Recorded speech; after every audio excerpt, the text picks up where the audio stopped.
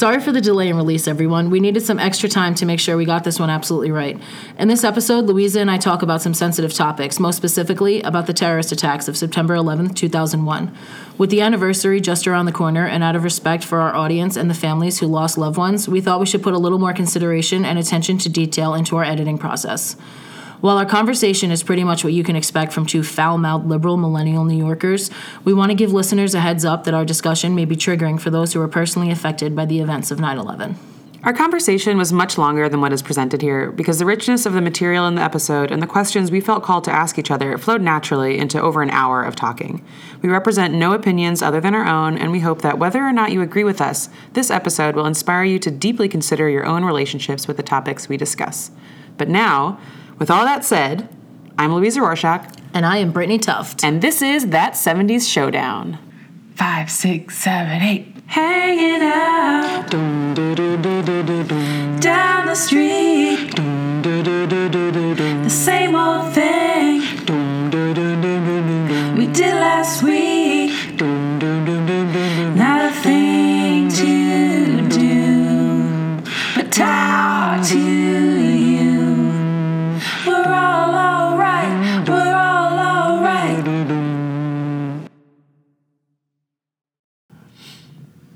All right, so here we go. Episode 3. It's called Streaking. I wonder what they're going to do. It should be called Wee Wee Pee Pee. Accurate. All right, 30-second countdown, right? Or no? Yeah, totally 30-second countdown. Let me pull it up for you here. I think it's my turn since you did last. Mm-hmm. This is going to be actually kind of difficult because it bops around all over the place. This is a full episode. I have to turn the page in my notes. I'm cheating. I'm writing notes because you write notes, so I feel like I should write notes. Yeah, notes are totally acceptable. It's not cheating. It's an open book test. Oh, I wish I had more of those in real school. Me too. Those are so good. I never had those. I was in AP classes for everything. Sucks to suck. Or to be good, right? Like what nonsense is that? Anyway, right, I'm going to count you into your 30 seconds. 3, 2, 1, go. So the gang is in the basement as per usual, and then Kitty comes down. She's freaking out because the president is visiting, and it turns out that Jackie knew the whole time because her dad's arranging it. Eric is a smartass at dinner, and dad's like, tuna casserole, and they're broke, and Red wants to kick Ford in the ass because he, has no money. And then the school principal has a really dope Midwestern accent, and he was, telling the gang, don't protest, it's stupid, but then all the boys get ideas, and the light bulbs go over their heads. And then at the Burkhart residence, Bob is like, oh, I know someone who can answer a question, and then he calls Red, and Red is like, hell fucking no, and then he's like, hell fucking yes. And oh, shit. Oh, no. That was not even half of the episode. Do you want to just pick up where I left off? Or do you want to try to defeat me? I'm going to try to defeat you. What do you mean? Fine. Mine are never as good as yours because they're not as detailed. But I feel like that's what the rest of the episode is for. Ready? Yeah. 3, 2, 1. The president is coming, doesn't matter which. Blind patriotism. We must clean a house no one will actually visit, and bake pies no one will actually eat. Having tuna casserole again, times are tough. Red wants to mollywop the president. Light bulbs above the head lead to good, bad ideas. Streaking. Horrible Pinciati jumpsuits. Red is forced to read questions pre-picked. A lot of American nostalgia for what is the middle-aged people of that time. Ford falls, which, by the way, we were totally talking about. Eric streaks. Red asks how Ford can pardon Nixon. A man's got to do what a man's got to do. Son of a bitch. You put it in perfectly. Fine. All right. I'll learn how to cheat better like you do. It's not cheating. Stop calling it cheating. I'm sorry that I'm better at the showdown than you are. I don't know about that. All right, fine. So what did we miss? You hit the bullet points, but there's a lot of details. No, totally. Let's start at the top where you started with Jackie's father knowing and having planning it. Yeah. And the first time that I actually laughed out loud was when Kitty was like, and you didn't tell anybody. So I thought that was really funny. But that's such a Jackie character trait. It is, but it also, I think we know that she's spoiled and we know that she's rich, but this is, I think, the first time we see her dad. Yes. He doesn't show up a lot in the series, but it's the first time we see her dad, and he spends a lot of series in prison. Oh, that's true. I forgot about that. We'll get to that in later episodes. Coming up. But this is the first moment we really see her family's influence in the town. She's not just You see why rich. she has money, right? She's not just rich. She's not just spoiled. She's influential. Her family is important. Her dad is running this committee that's getting the president to come by the town. Right. And he's able to pick people who will ask questions to President Ford. And so it gives us a little bit more insight into who Jackie is and why she is the way she is. It starts to build out her character. Right. Because you really only see Eric and Donna's parents. Yeah. Because you don't ever see Kelso's parents, right? You never see Fez's adoptive parents. You see them once. Do you really? One time when, they're giving him a Bible, I think. You're right. Isn't that for his 18th birthday or something like that? He gets the Bible? Or something. And I feel like it's a landmark thing that he gets it for.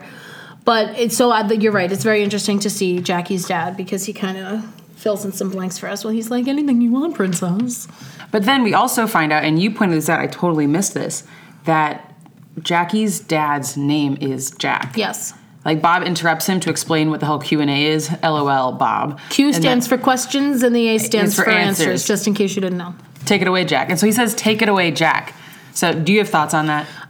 Totally. What actually made me realize it wasn't even in that scene, I always have subtitles on Netflix and on iPads and computers. When people are speaking over each other, they put their names in parentheses.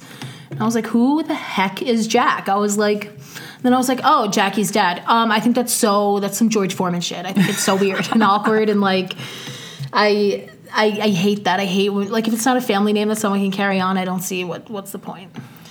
I think there is a point because even though it's really subtle and a lot of viewers, I'm sure, completely miss this, the apple doesn't fall far from the tree. Right.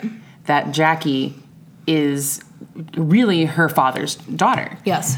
And without saying anything else, without making us really think about it, it tells me that the showrunner, the people who wrote this episode were thinking about that. The people who designed all of the characters were thinking about that. How she is so conceited. Wouldn't she? That would make sense if she's the conceited child of a conceited adult. Yeah.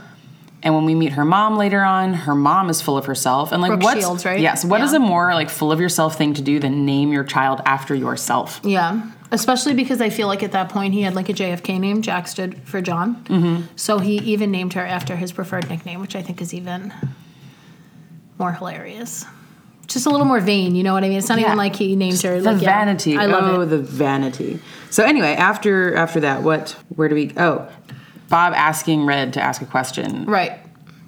So I guess what I'm a little confused about is how Donna's dad and Jackie's dad would be on the same committee. Because Donna's dad is a business owner. At this point, he's not bankrupt yet. You're right. And his business kind of slays. That's what I always think of him post-season 4 or 5. His business is kind of on top of everything. That makes sense. I just can't imagine them wearing jackets and hanging out and smoking cigars. Right, because even though, I guess the difference is old money versus new money. Yeah. That Donna's dad, Bob, is just so crass because he's so new money. Whereas the Burkharts are clearly a more established family. Right. But new money still gets to hang out with old money. You just look like an idiot, like Bob always does. But what struck me about when Bob asks Red, do you want to ask this question? It's how excited Kitty gets and now how immediately she's shut down. Yeah. Red's like, no, I don't need to do that. And Kitty says, I'll do it. Oh my God, I will totally ask a question to the president. And Bob shuts her down. He's like, Kitty, why don't you go back to making your pies? Right. And I noticed that as well.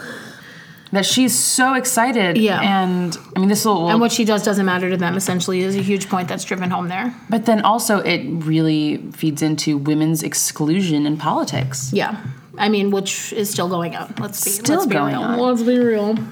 And so they put it in a comedic way, but it's really talking about women's exclusion from politics. You're not allowed to have an opinion. You're not allowed to ask a question of the president. You're not allowed to be engaged. Right.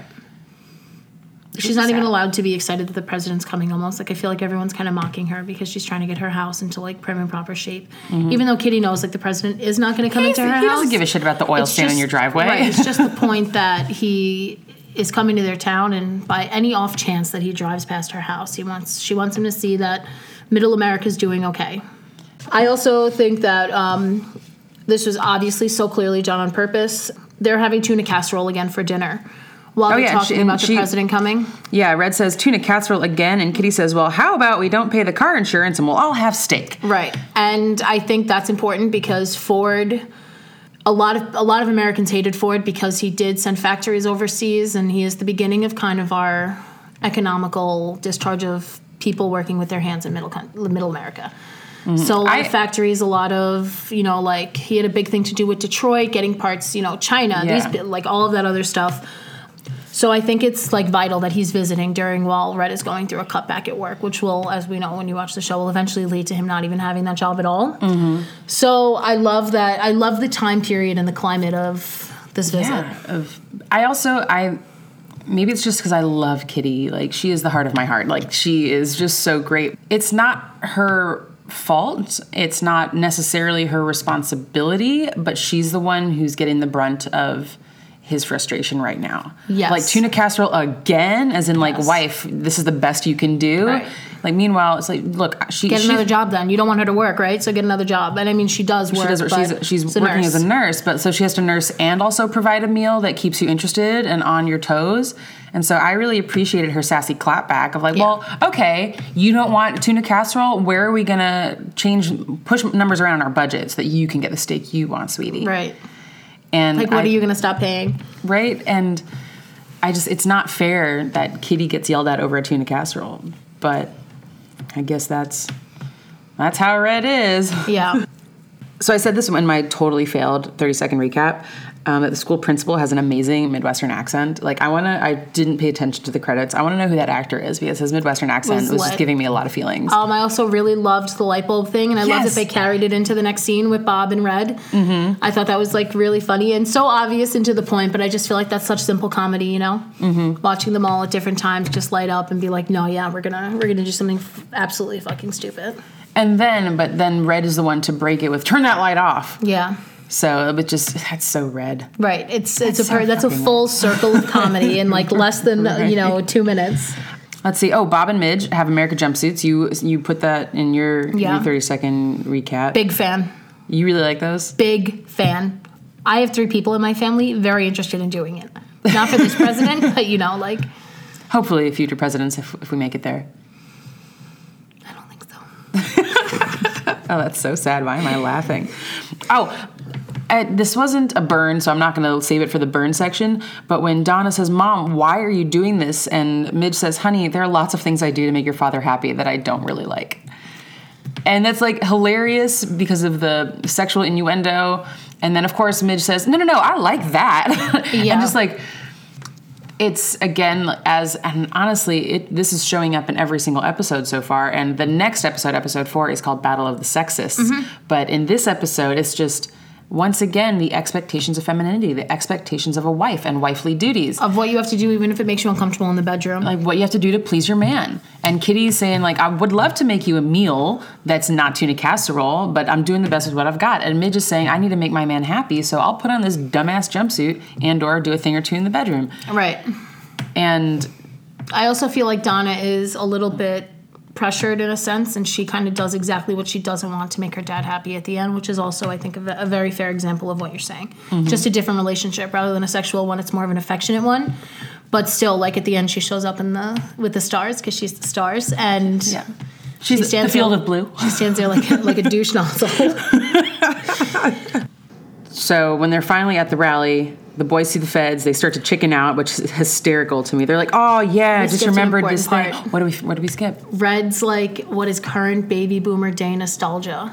Oh my gosh, I wrote down the whole thing. This is she's like, "You still have the Toyota," and he goes, "Where's the America I knew as a boy?" Yeah. I think that's really honest and real. Number one, because you never see a vulnerable side of Red, and number two, I think it's a valid question that everybody asks when they reach that middle age. I don't know from experience, but even my dad, like when I listen to him, like. I talked to him about the cassette players from last episode, and he was like, well, when I was a kid, you would go and you would just be able to buy the tapes, and you would take them off the players, and you didn't have to pay the man. And I'm like, all that bullshit's gone now, like, they know what I'm downloading to my computer. Like, the man knows. But I love that Red hashtag RIP LimeWire.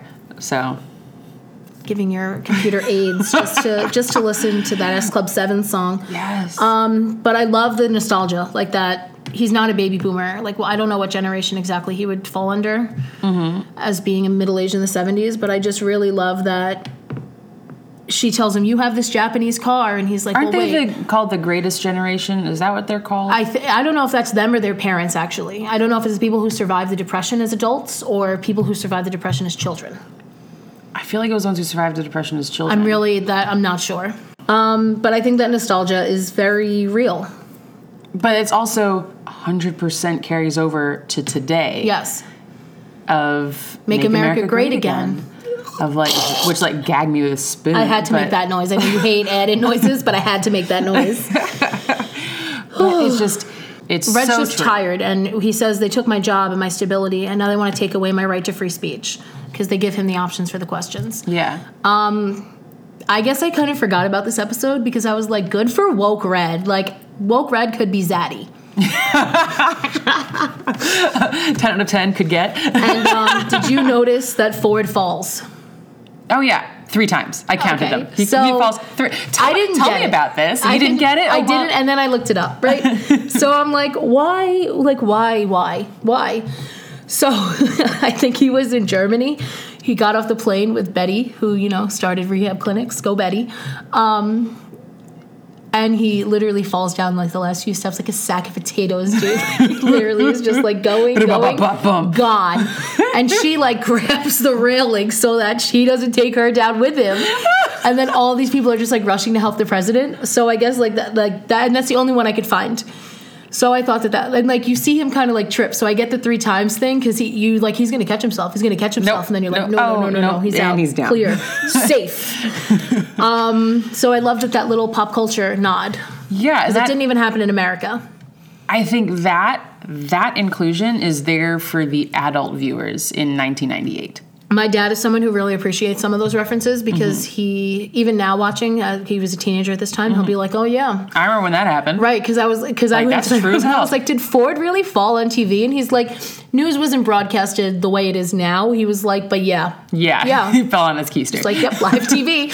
I was like, wow. On his ass. That's great. And so, yeah, so I appreciate that moment because it's talking about who the audience is for this show. It's not just the young kids, because I was watching this as like a preteen. Right. It's not for preteens or the kids who are misunderstood smoking weed. It's a show that you can actually kind of sit down with everybody and watch. It's a family show. It's family. I love how nervous Red is to ask the question. Because we never see him that way. No.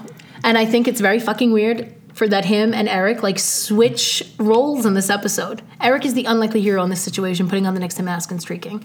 Because he gives his dad the strength to ask, like, how in the hell could you pardon Richard Nixon? Which, by the way, is a valid question. But I think, was Red's nervousness because Jack Burkhart, Jackie's dad, had just, like, introduced him as a hardworking man who doesn't blame the president, only blames himself? Like, was it... Partially, but I also think that it kind of falls back to patriotism. I do. I think it's kind of like, because I thought about it, like... I always say, like, if I saw Donald Trump on the street, like, I would absolutely go off on him. But, like, would I hesitate for a second because it is the president of the United States? You know what I'm saying? Like is there a moment where I would turn and just be like, oh, my God, like, I hate this man, but he is the leader of the free world. Like, there has to be a moment in which you have... Yeah, I know, how fucked up is that? But there has to be a moment in which, like, you kind of have... I feel like that's part of it. I definitely think, like, his introduction... Like, you're right, I didn't even think about that. Sets him up. But I think that he kind of realizes who he's speaking to. Like, he talks so much, I'm going to kick the president in the keister. I'm going to do this, I'm going to do that. And then he got up there and it was, derp, derp. But I think it's very realistic that he's nervous like that. Yeah. Because if he was so calm and so coy, you wouldn't believe he was talking to the president of the United States. Especially at that time. Yeah, and if he went up there like gangbusters, it wouldn't have the same emotional satisfaction when... He needed Eric in that moment. He'll never admit it, but he looks over his shoulder towards Eric. And that's when Eric puts on the mask, throws off the trench coat, and goes, wee wee, pee pee. And he does the I am not a crook hand motions, and I love that. And then runs screaming. Do you know why Ford pardoned Nixon? Tell me. So they came down to it with Nixon's thing that they could either go through with it and he could start impeachment processes. He could resign. And the third option was in a sense of like, oh, maybe this will go away. And obviously that wasn't happening. So he went to Ford and he essentially said, if I resign and give you this position, you pardon me. And that's why everybody hates Ford. That's why nobody voted for Ford, which is true. Nobody voted for Ford. And then to put a bow on the end of this episode, Eric walks in the house and he's like, hey, Dad, that was really cool what you did. Like, that was, like, thumbs up to you. I'm going to go to bed. And Red says, yeah, a man has to stand up for what he thinks is right. Which I loved. Yeah. And then he's like, next time don't wear black socks. Look like an asshole. But I think that's him kind of approving of what Eric did without saying what you did was good. It was him kind of being like, a man has to do what a man has to do, and you had to do that in that moment, so thank you. Yeah. So I kind of loved that came together at the end, because you don't get many episodes with Red and Eric bonding like that. Or coming down on the same side of something. Right. Together. Right. And like that Red isn't the enemy, I guess. Like they had a common enemy. Like Eric wanted to streak, Red wanted to embarrass the president, and they both accomplished that. They both literally got everything done, you know? And I also love that after Red asks his question, the entire crowd applauds. Like it's what everyone else was thinking. Every single person in that room. So I have to assume that every American at that point was kind of wondering the same thing. Like, how the hell could we pardon Richard Nixon? I said this before as well, but I'm going to say it again. Eric and his, like just not caring about politics as someone who is coming up on the cusp of being 18 is like the equivalent of those people who just voted for Jill Stein in the 2016 election. Like, he's just like, everyone who's entitled to their opinion on politics. Like, it's like, okay, you don't want to jump in while, like, your family is affected by the current president in office. So I actually just wanted to make that point before I forgot about it, because it was infuriating. Like, I literally paused it and I was like, oh, what a white teenager. I saw that less as him being apathetic and more of, like, having opinions that he cannot vocalize in front of his father. And so he's taken the biggest cop-out ever by saying something vague and not I think, though, arguable. in that sense, he disagreed with Kitty and agreed with Red, though, in that scene. In my opinion. Really? Yeah. Why?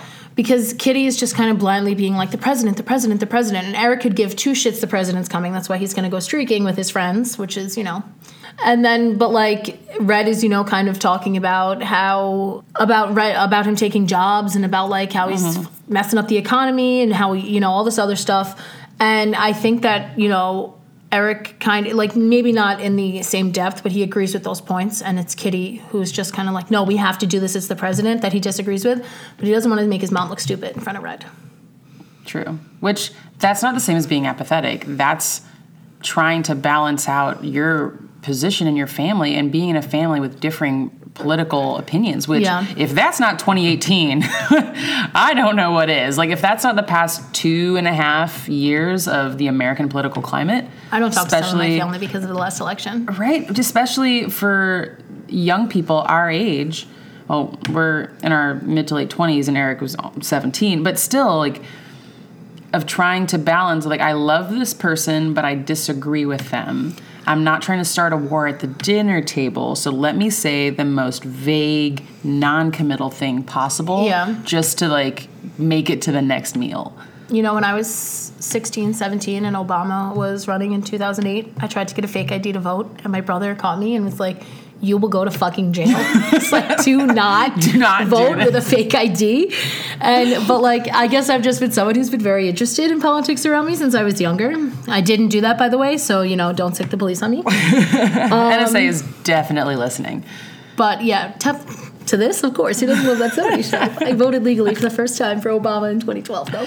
Yeah, voting for Obama was my first election. Mine too, but I wanted to vote for his first time. So his first time was. I was how old? It was sophomore year, and I was 19 years old, and he was my first election. And I remember being in Colorado, and I caucused for him too, because there aren't primaries in Colorado; there are caucuses. So I caucused for Obama, and then I voted for Obama. And I remember being in Colorado and being on the phone with my mom back in New York, and as the results were coming in, we were just on the phone crying, of like being so happy. And I think she may have voted for Hillary in the primary. I don't really remember. It's not that important to me because Obama won, so it was all good. But if he didn't, at least that wouldn't have been such a big difference as what we're going through right now. That was my first election, and I was so engaged and so interested in this, but also things were not as deeply divided in 2008, I don't feel, or it wasn't as obviously outwardly divided. I don't think it was as divided because people were not as comfortable being so openly racist. Facts. So no, I don't. I think that like all of this garbage still existed. I just don't think. I think people just kind of did that. It wasn't on the surface. It was like a fetish, you know. You went home and you did that shit alone at home. Like you didn't do that on the streets, like, you know, running people over and South Carolina with trucks, we were better. I miss you, Obama. When was your first awareness of politics? 2001. Yeah, I think me too. I remember being in my 6th grade classroom. I was in 4th grade. And we were talking about the Electoral College. And as a 12-year-old, I was like, well, that doesn't sound fucking fair. No, mine was definitely... I remember being deeply disappointed and upset that Al Gore had not won. Right. I remember that, and I remember 9/11. That was the first time politics came up. And then I remember in 2004, I was very obsessed with the idea that had come out. And I was young. I was like maybe in 6th, 7th grade. That George W. Bush had fixed the election to win against John Kerry. And that was like a huge thing that he had that the votes had come in and the way that they'd come in and all this other stuff. And I remember being like, oh my God, holy shit, our government's corrupt. And my brother was like, welcome to the conversation. Okay, I lied. My first awareness of politics was in 1998 when Clinton did that nasty thing with Monica Lewinsky. I remember being 9 years old and seeing the coverage and hearing older adults talking about this is so shameful, this is terrible. And then the impeachment process was starting. And as an ignorant 8-year-old, my whole thing was who cares who the president's having sex with? Don't we have bigger fucking fish to fry? Now I get it. It was about him lying and abuses of power. Monica Lewinsky is who got crucified there. They crucified an intern rather than the president. It was all sorts of messed up. It really was. All sorts of messed up. But everything, to be honest. But that was my first real, consideration of what the president's job was and how the public thinks about the president. I was like, the president's job is to be the president. Why are we talking about who he is having sex with? And as an 8-year-old, I really didn't have a clean concept of what sex actually was. You had no idea what exactly it was he had done with Monica Lewinsky. I didn't really get it, but I did get can he just do his job? Can we just make him do his job, please? But I digress. Let's wrap up because we're getting into the theme, which if it weren't obvious already, the theme of this episode that we're going to discuss is patriotism. I have so many... Nice fucking harmonizing, by the way. We did a great job. I have so many feelings about this and so many things to say, but I keep diving into the meat of the episode. I'm so excited. Is there anything else that we missed in our recap that we need to hit the nail on? There is just 2 quotes that I want to share. Number 1, Kitty's fucking banger. President Ford didn't take your job, honey. He took Nixon's. And Kitty was on fire this episode because she also said to Donna, honey, all families are embarrassing, and if they're not embarrassing, they're dead. She, for as much as she was excluded from being politically active, she 100% was active in throwing out them firebombs. The other one I really liked was from Fez because I love that he still kind of doesn't understand their cultural norms. So when he's like, if you don't want the fuzz on your ass, why don't you shave it off? Or when they're trying to think of a good protest, he says, a bloody coup. Right, yes. Which also is playing into all sorts of ideas about Latin America. But we'll push that to the side for now. But first, we're going to take a brief music break before we get back into our conversation on patriotism. Today's break is a twofer, an introduction to the Cowsills, a family band who reached peak popularity in the late 1960s, early 70s, and an exploration of some of America's most famous patriotic songs. Part 1, The Cowsills. When Kitty says, cherry, mock apple, blueberry. See that red, white, and blue? It's like the beginning to love American style in pie. She's referencing a long-running TV sitcom that was popular in the late 60s to mid-70s. Love American Style was an anthology comedy series featuring a lineup of different celebrity guest stars appearing in anywhere from 1 to 4 short scenes or vignettes within an hour of stories about love and romance. Many individual stories from the series were later turned into their own series, such as Happy Days, Mork and Mindy, and Laverne and Shirley. The theme song, Love American Style, was written for the show and performed by the family band The Cowsills. The band started with just 2 brothers, Billy and Bob Cowsill, teaching themselves how to play guitar and sing in harmony. The 2 brothers began performing at school dances and church functions in their hometown of Canton, Ohio, before the family moved to Newport, Rhode Island. Once settled there, younger brothers Barry and John were recruited to play bass and drums respectively, and the 4 teens began a young career by playing a steady weekend gig at Bannister's Wharf and other town venues, where their set lists were primarily comprised of Beatles covers. As they gained local attention, they recorded a single, All I Really Want to Be Is Me, with Joda label and cut their single in 1967. It didn't get a lot of response, but they managed to land a spot performing on NBC's The Today Show. They quickly signed to Mercury Records and cut 3 more singles, but none of them were hits by any measure. Their producer was convinced that a band of siblings making music together could be a hit, so he arranged another recording session for them and invited their mother, Barbara, to join as vocalist. The song they recorded was The Rain, the Park, and Other Things.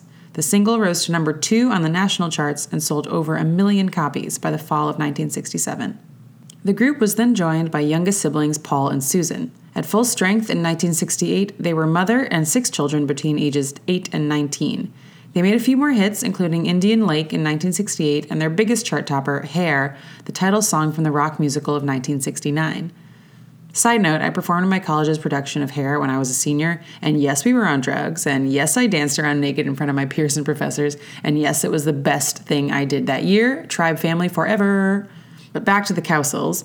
At their peak, television producers were considering making a TV show about the family of traveling musicians and singers, but it never really panned out. Instead, their story was fictionalized and became the legendary TV show The Partridge Family. After only a few years of success as a single music-making unit, they disbanded in 1971 and the siblings went their own ways. In the decades since, they have on occasion regrouped in various formations for projects and performances, but they have never been in the studio all together again. Part 2, America, I Sing of Thee. So in my travels, I've met a number of people who have asked me questions about why America is the way it is. The one question that really set me back a few years ago was, why do you have so many national anthems? At first, I had no idea what this meant because we only really have one, but the more I considered it, the more I realized that it actually is kind of true. Aside from the Star-Spangled Banner, which is our national anthem, we also have America the Beautiful and God Bless America. These are all songs that are traditionally sung at sporting events, inaugurations, and other affairs of state. However, my favorite of all our potential national anthems is Lift Every Voice and Sing. For those who don't know what I'm talking about, here's a quick history lesson. The words to what would become the Star-Spangled Banner were written in 1814 by poet Francis Scott Key about a battle he witnessed during the War of 1812. The poem was set to the tune of a popular British song and quickly became very popular with American patriots. Side note, I hope the irony in that is not lost on you. It was first recognized by the U.S. Navy for official use in 1889 and cycled in and out of common use over the next 40 years, particularly during the First World War, until it was made the official national anthem in 1931. This part actually really cracks me up because that means that the song itself just surpassed 200 years of age, and it's only in its 87th year of official government use. And people like to treat it as if it's been handed down to us as legend from 1776. It wasn't even written about the American Revolution. It's also super problematic because though we only sing one, it's made of 4 stanzas, and the 3rd stanza contains some pretty pro-slavery lyrics. Some scholars argue that it's not about racism, but Francis Scott Key came from a southern slaveholding family, and many slaves were freed by the British during the War of 1812 and became mercenaries that fought against their former masters. So I kind of think that Key was really pissy about this and wrote negative things about them in his song. My favorite rendition of the Star-Spangled Banner would have to be Whitney Houston's 1991 performance at Super Bowl 25. It's gorgeous, it's powerful, and even a person as mildly patriotic as myself is moved by its strength and purity. As can be expected, during times of war, this song means so much more to people. In more recent years, the anthem at sporting events has become a point of contention, with athletes like Colin Kaepernick taking a knee during its singing to protest police violence against the Black community. I'm not going to get all the way into that right now because it could be its own podcast, but even the most basic of Google searches can tell you more about why Kaepernick is choosing to kneel during playing of the anthem and what it symbolizes. The next song I mentioned, America the Beautiful, was originally written as a poem entitled Pike's Peak by English professor Catherine Lee Bates while she was a visiting professor at Colorado College during the summer of 1893. Shout out to my CC homies! Ooh, ooh! Bates was inspired by many sights along her trip out west to Colorado, but it was from the top of Pike's Peak that the words made their way into her head and later onto paper. The poem was published 2 years later in celebration of the 4th of July. Soon after publishing, many tunes were written and suggested to accompany it, but the most popular and longest lasting was a melody that was actually previously written by Samuel A. Ward in 1882. Ward's music and Bates's words were published together in 1910 as America the Beautiful, and it has lived on ever since. There have actually been many efforts in the last 100 plus years to make America the Beautiful the official national anthem, but obviously none of those have succeeded. I personally would support this because it's so much easier to sing than the Star Spangled Banner. So I laugh at myself for this, but I always confuse America the Beautiful with God Bless America. I have to sort of sing them to myself to remember how each of them go individually, otherwise I combine the words and the melodies into some unintelligibly semi-patriotic mashup. God Bless America, written by Irving Berlin during World War I and revised in 1938 before World War II, is another celebrated piece of American patriotic culture.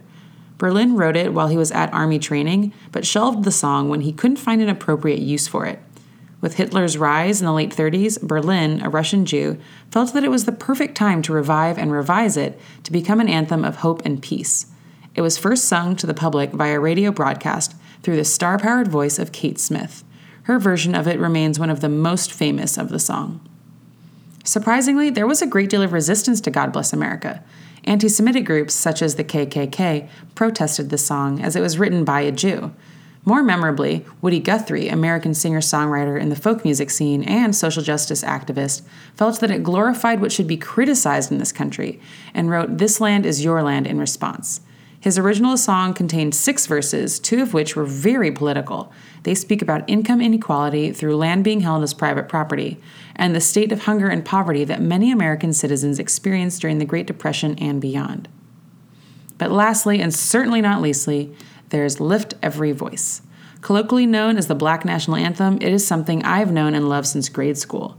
Many children in the U.S., particularly in urban areas with large Black populations, are introduced to the song at school assemblies celebrating either Abraham Lincoln, Martin Luther King Jr., or Juneteenth, the day the final state in the country abolished slavery. I'm talking about you, Texas.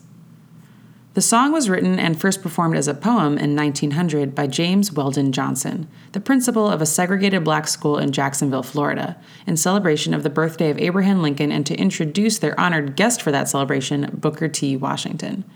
5 years later, it was set to music by the author's brother, and in 1919, the NAACP took it on as the Negro National Anthem. The song has been used again and again in times of struggle by the Black peoples of America to lift each other up and voice affirmations of hope and liberty.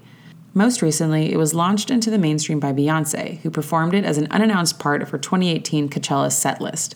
While I roll my eyes at all the folks who are just now hearing about this song, I have to thank Queen Bey for waking some white people up with her music. Well, that's all I have for this week's music break, and I guess it wasn't so brief after all, but I hope you enjoyed it and learned something new. You can find all of the songs that I've mentioned on our Spotify playlist. Please click the link on our website, thatshowdownpodcast.com, and follow our Spotify playlist to get the best of our music every week. But for now, let's get back to the conversation.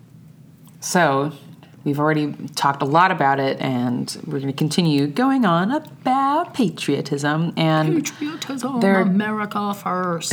Oh, God. There are 2 things that really stuck out to me that I want to specifically talk about. And one of them is the idea of the right to protest and dissent being a patriotic thing. But then also, I want us to talk about flag culture. Okay. So which one of those do you want to hit first? I want to start with flag culture, because Okay. I thought about this. Hit me. What do you... I have my thoughts. I want to know your thoughts first. The fact that they're wearing the American flag. It's like, you're not supposed to do that. It's Yeah. like a big thing. And, like, I think that people constantly, like, mistake that for patriotism. Mm-hmm. Like, oh, my bathing suit ass has the American flag on it. Yeah, bikinis with American flags. Banana hammocks with American flags. Like, this beach towel that I put face down with the American flag on it. like all of these things. Like, you're upset that people are burning flags, in a sense, in the street right now in protest, but you have an disrespect the American flag by flag on putting your genitals. Thank you. Get out of here. Thank It's you. an And American. It also, I've been really lucky and I've traveled a lot of countries, mainly in Europe, but other places too. But America, we put a flag on everything. Yeah. Like, we are obsessed. Especially after 9/11. We are obsessed with our flags. They're on every single subway car. They're on every single city bus. They're on every single, any single person who is in a union. It's on their helmet. They have a sticker on the back. My dad isn't even in a union. He works for Con Ed. He's got a big sticker on the back. We put it everywhere. Like, every church has an American flag. Usually has a flagpole in the front yard or whatever. Every school has a flag. it's just an absolute... And the flags dictate our mood throughout the country, whether they're half staff or full staff. Honestly, sometimes I'm like, oh, it's half. Who died now? Like, who got murdered now? That happened to me recently, funny enough, and I was like, why is it half staff? And I was at a school, and I was like, why? And they're like, oh, this is from whatever. We just never put it back up. And I was like... Valid. It's going to be back down in another 2 days anyway. Cool. Yeah, but that's like not what you're supposed to do. But it's fine, whatever. Keep it half staff all the time. Just we're mourning America. America's dying. It's so strange to me. So when I go to other countries, I don't see flags hanging out of every single window. I don't see flags being flown in all the cars, like from antenna on the cars. You only see the flags on specific holidays and in buildings that are involved in the Political state. buildings, in a sense, yeah. Yeah. And Which makes sense. The American idea that putting a flag on it makes it patriotic is so weird. Yeah. It's so strange. We put it backwards on things so you can see them in rearview mirrors on cars. Yeah. The fronts of ambulances and stuff. Mm-hmm. And it also... So you can see it in the rearview mirror of your car. You see the correct direction in the rear view. And part of this is also... So this is going to be a surprise to you. You're going to laugh. I considered joining the military. I considered joining the Coast Guard for about a minute and a half. And everyone's like, oh my God, the Coast Guard's so lame. First of all, no, it isn't. Don't hate. Second of all, it's because women can always have the same positions as men. So it's very equal. And also I prefer the idea... It is very equal. I prefer the idea of defense as opposed to going out there and starting shit. Right. Like, I'm not going to start shit, but I'll finish it. I'll finish it, right. I'll finish it. Good motto. And also the Coast Guard protects the waterways. They do a lot of environmental work. There was a lot about the Coast Guard that I felt was much more in line with my personal beliefs, agenda. Yeah. I'm not doing it now because I still don't want to take orders from the top, and we know who that is. But yeah, Steve Bannon. Had to. Sorry, couldn't let that one go. You are so corny. Yeah. Anywho, so I was thinking about being engaged in that kind of thing, and leading up to this, I was also a Girl Scout for 11 years of my life, and then I worked. Oh yay, we're doing the Girl Scout sign. Too. Everyone who is listening, we're doing the Girl Scout sign. On my honor, I will try to serve God and my country, to help people at all times, and to live by the Girl Scout law. I'm glad we're sisters. But oh my God, I've never met someone else who knows it. But did you do flag ceremonies? Yeah. And I got a badge for that. I know how to fold a flag, and I actually I don't consider myself to be deeply patriotic because I just don't. That's not something that's important to me. But when I see someone dicking around with a flag and not folding it correctly, that does piss off a deep part of me that I don't always think about being there. And I think it's because I was so trained. I remember being forced to memorize the Pledge of Allegiance. I remember having to memorize, and the fact that the Girl Scout promise says to serve God and my country. There's a moment when I was going through a little bit of an atheist kick, and so I wouldn't say the God part, but I never ever stopped saying for my country. And that kind of deep ingrainment, it's just I just have a lot of ideas and a lot of feelings about patriotism and what we accept blindly and what is a part of us that we don't always realize is a part of us, and how are we doing it right? How are we doing it wrong? I think being the post 9/11 generation, because that's what we are, our whole lives changed after that day. Mm-hmm. And I actually got into a fight with a professor at college. He's like, we're the Cold War kids. What are you guys? You guys don't have a defining moment. And I was like, 9/11, what are you talking about? I raised my hand and I was like, yeah, we're the post 9/11 generation. I was like, I'm the generation that I could in the beginning of my life get on a plane with shoes on, and now I can't. Mm-hmm. I was like, I am the generation that will never take a subway without wondering if someone's going to bomb it. I was like, that's what we are. I think no matter what kind of truth or conspiracy that you accept to believe about 9/11, when that happened in our country, it was the first time that anything like that really had happened, since Pearl Harbor maybe, and even then that was from a non-domestic terrorist. It was something that wasn't, because Oklahoma City happened, but that's a domestic terrorist. So did Kent State, but I mean, this was in a sense of foreign governments, quote unquote. I'm doing the quote unquotes. And I think that after that happened, every single thing that you touched from 2001 to 2011 had a flag on it. People were Everything. like, It was your 99 everywhere. cent stores were selling those Chinese slipper sandals with American flags on the soles. Like, it just became a thing where America was so ingrained because we had been attacked and because so many people had died. And then we went to war. And then we've been in war like 90% of my life so far. Mm-hmm. Like, I think that's where your like undoubted patriotism comes from. And you don't even realize that it's there. It's just something that while you were growing up, it was so normal because you went through a time where our country was under attack. Or so we thought, so we were led to believe. And so we immediately were just like, we're America and we can bounce back and these colors don't run and all this other happy horse shit that they kind of fed into you. And I think that has a huge thing to do with it. I think it kind of brainwashed all of us a little bit. Yeah. Because people will still be like, oh, if you don't like America, get out. And even though I don't like America, I don't like us right now. Honestly, sometimes I think about leaving, but then I realize that's me thinking seriously about leaving is coming from a place of privilege that I can leave. Right. And there's so many who can't leave. Right. So I kind of feel like I should stay and try.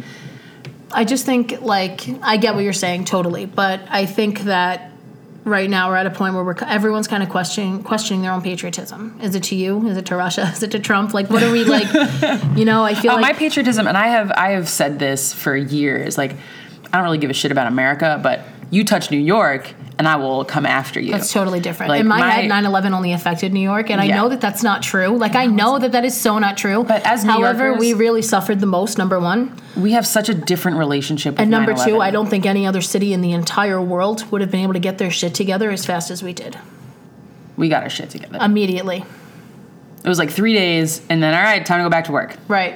We got our shit together. I think I got 2 days off school, and then I went back to school, and my neighborhood in Queens was flooded with smoke because right through my park, you saw the Twin Towers, and all of the smoke from the wind and the water just came directly to us.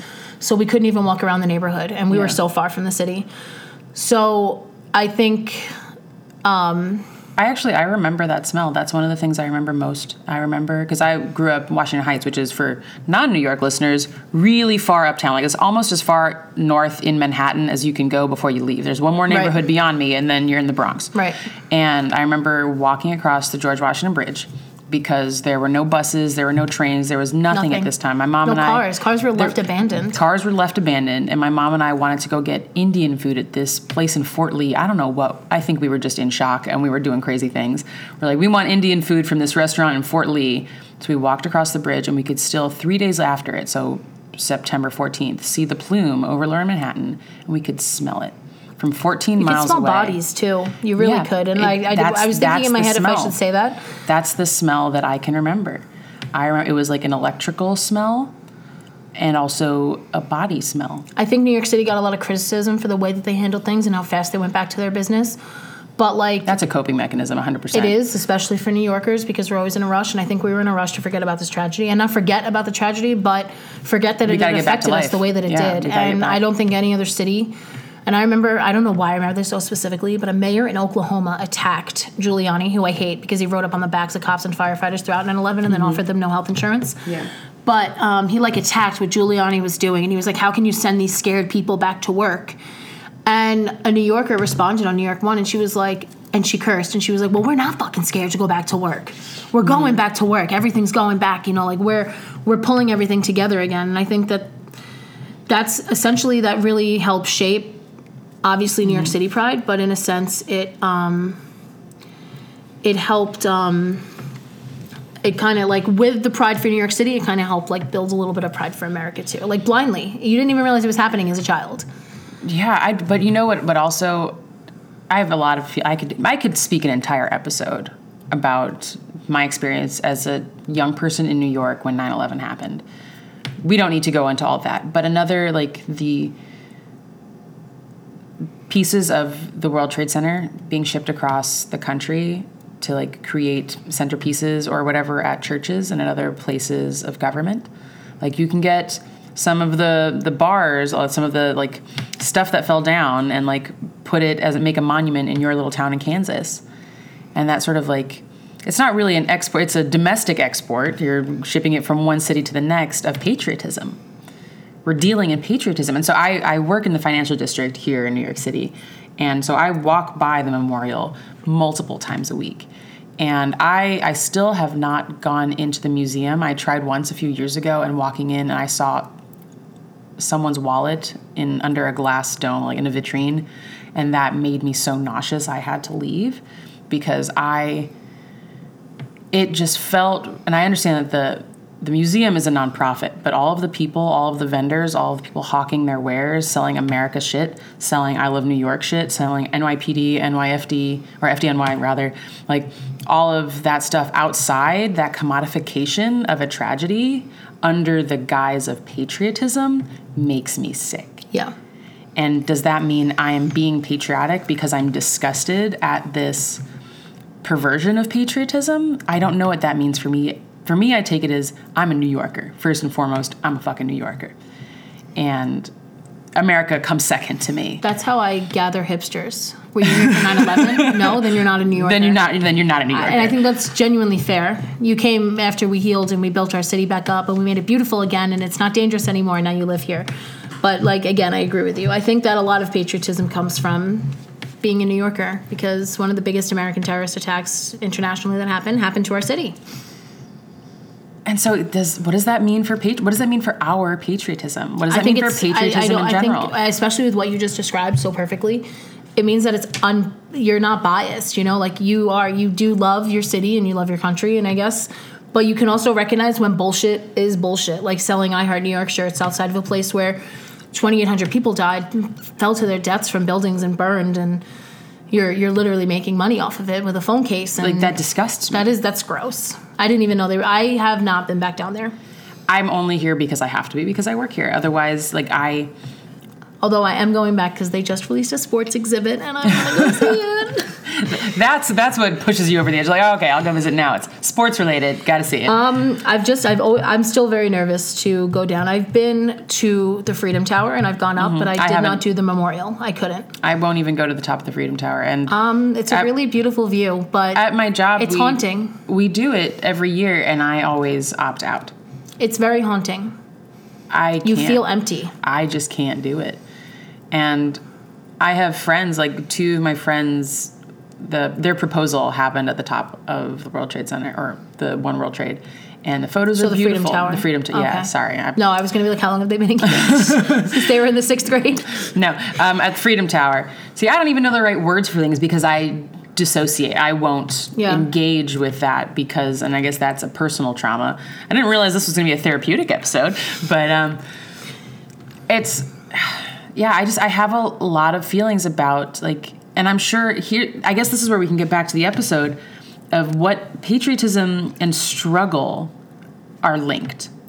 And you can't separate them. Like, I have fought for my country. You hear veterans say that, which they deserve to be able to say that. They have literally fought for this country.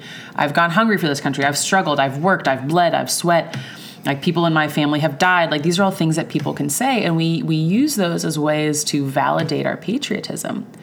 And as a New Yorker, I always get really pissy when non-New Yorkers claim 9/11 as a reason for being patriotic. I'm like, what did you fucking lose? Yeah, right. Like in Chicago, what happened to you? Unless your family member was on that plane, or for some reason... Flight 93, or you were in the Pentagon that day. Like, what did you lose? Oh, you were... Tell me about how that was so hard for you. And, like, maybe that's insensitive to me because maybe it did really upset them. Maybe they did have some sort of connection to it. They were untouched. Their homes were untouched, and their schools were untouched, and their friends' parents were untouched. Like, I remember going into school, and there were so many people who weren't there because their parents had died. Yeah.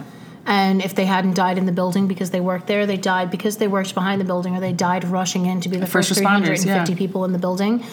Like, I remember my mom, she worked 111 Wall Street, right down the block from here, and she was on her second day back to work after having her foot severed by a car. She's at work, and the first one hits, like, as soon as she sits down with her coffee and her bagel, and it's her second day back, and her boss comes in, and he was like, listen, a plane hit Tower 1. Time to evacuate. He was like, but you can't run. I don't know what we're going to do. He was like, and all the trains are shutting down.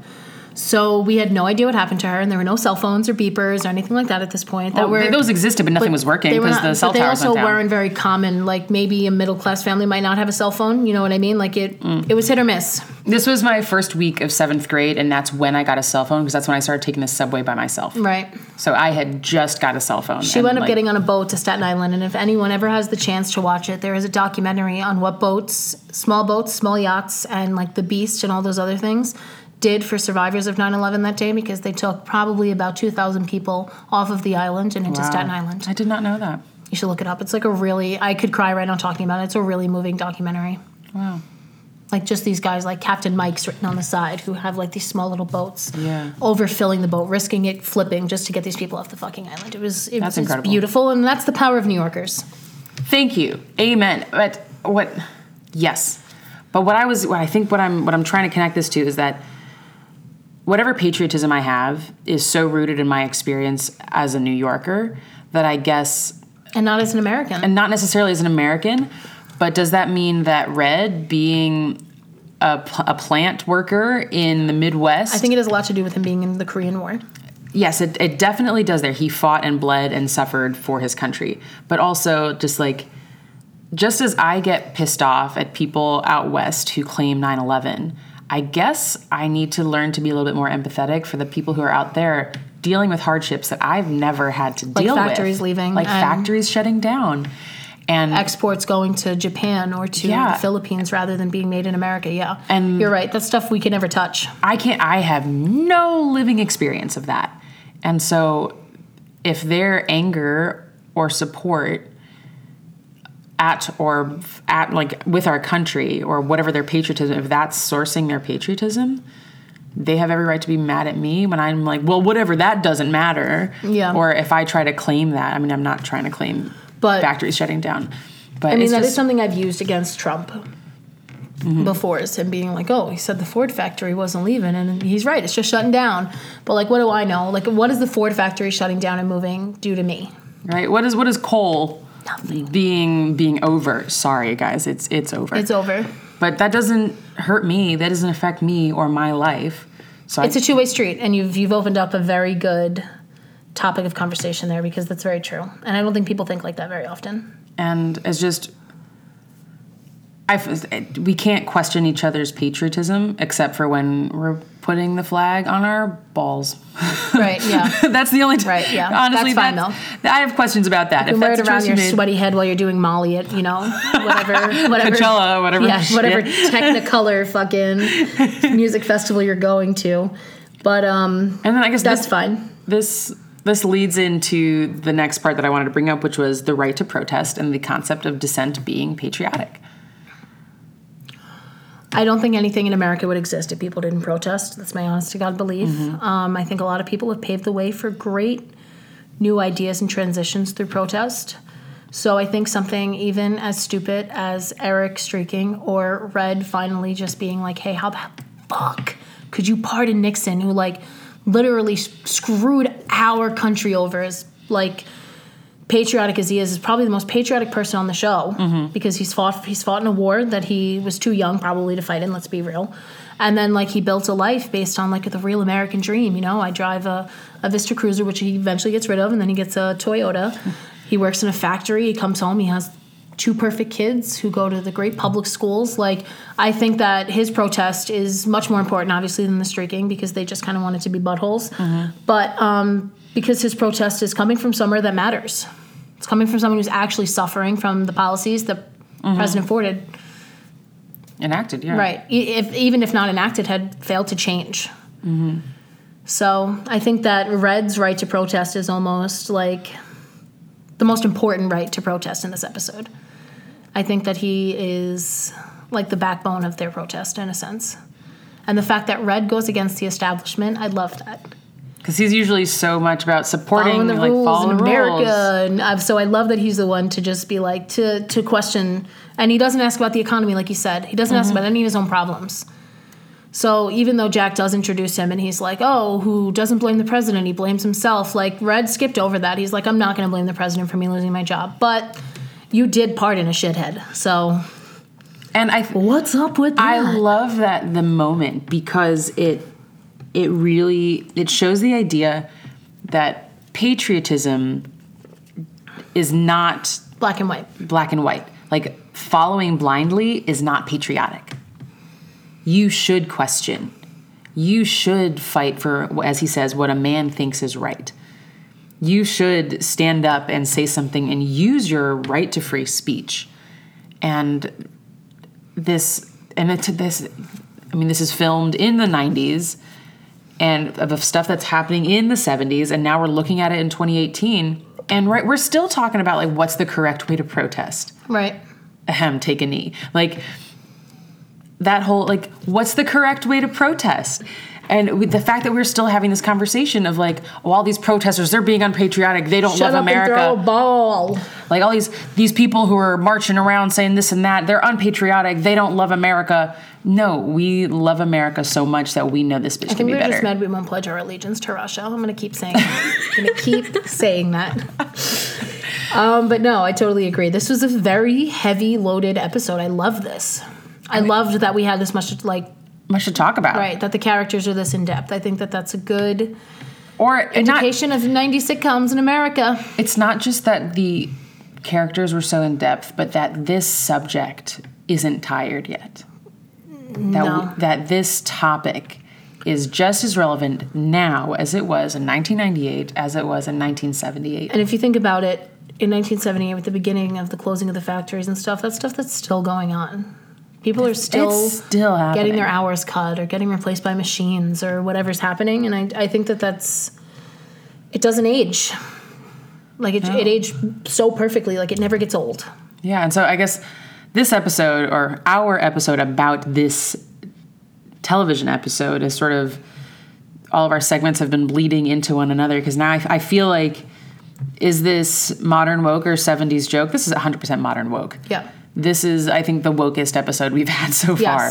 And it's only episode 3. I mean, it might take a nosedive a little bit later, but right now I think it's handled in a really smart way that Red maintains his dignity through this. And you see a smart, very conservative, patriotic man. Even he is pushed to a limit where he's questioning, what the hell is my government doing? Right. And so still a valid question. Still what the hell is my government doing? Wow, we really hit a lot of intense. A lot of nails on the head. Oh, yeah. Like that. I mean, I knew we were going to talk about patriotism, but I didn't. And I knew what I wanted to talk about, like different points of the episode, but that was actually a really... You never know where it's going to go. No. That felt good. I hope it sounded good to all of you out there in listening land. It better have. But given all of that, and given just like the seriousness, not that you can't be jovial and like crack jokes about your country, you absolutely should. I think that that's a healthy way to deal with the stuff that's going on right now. But I don't really feel like there's a problematic thing that I want to talk about other than our fucking government being problematic. Problematic AF. So, yeah, definitely has reached Danny Masterson level of problematic. Yeah. So, you know what? I take it back. I was going to say we don't need to do a problematic scale. I think we do. This is probably the only time that this scale works. Donald Trump. On a scale of 1 to Danny Masterson, what do you give him, Louisa? He is full-on Danny Masterson. It's 2 Danny Mastersons. He's definitely raped more women. I'm just saying. Actually, it's not even a joke. Like, I'm not even being funny at all. Shit. I'm actually being very... I mean, and I recognize that, actually, I highly doubt that any of our listeners voted for Trump, just knowing you and me and our friend groups. You can get fucked. Knowing you and me and our friend groups, and also recognizing that this probably isn't going to go that far outside of who we personally know. Imagine we start an internet riot. Like Kim K, break the internet. Break the internet because we say that Donald Trump is actually worse than Danny Masterson. Because he's a rapist. Yeah. And all the other fucking shit that he's doing. I know, but like him and Danny Masterson are 2 peas in a rape pod. Blech. All right, so yeah, I started this sentence saying we're not going to rate anything, and I'm ending the sentence saying Trump is the goddamn worst. He has earned all the Danny Masterson points there are. And that's like the highest I think we're going to get on this scale unless we come back and talk about Trump again. Was there a burn? Do you want to talk about a burn for the episode? I think The only burn, and I'm going to change honestly, it because Ford we've done a burned couple. himself. But I think Red, when he proposes his question to Ford, and he says, Hey, Jerry. Here's my question. I think that was such a good old man sick burn. I'm just like, I'm going to call you by your first name. Like, you don't even get President Ford. You are Jerry. Not even Gerald. Jerry. Like, I know, like, we're bowling buddies. Like, we're going to go down to the lanes and crack a couple brewskis or whatever. I love that. You know, crack open a cold one with the boys. Right. All right. That was a sick burn. Thanks, Red, for delivering. Yeah. Heat. Red was red hot this episode, so I'll be here all week. Oh, God help me. Well, that is it for today's episode of That 70s Showdown. Thanks for tuning in. And let us know what you think. See you next week, though. Deuces. Thanks for listening to That 70s Showdown. Next week, we'll be talking about sexism, musical theater, tennis champions, and men in dresses. Today's episode was researched, produced, and edited by Louisa Rorschach. Our logo was designed by Annie Daly. For more information about this episode and other episodes, please go to our website, thatshowdownpodcast.com. There you'll find show notes about every episode and links to our Spotify playlist. If you love listening to us, please tell your circle about it. You can follow us on Twitter and Instagram too at That70s Showdown. See you next week.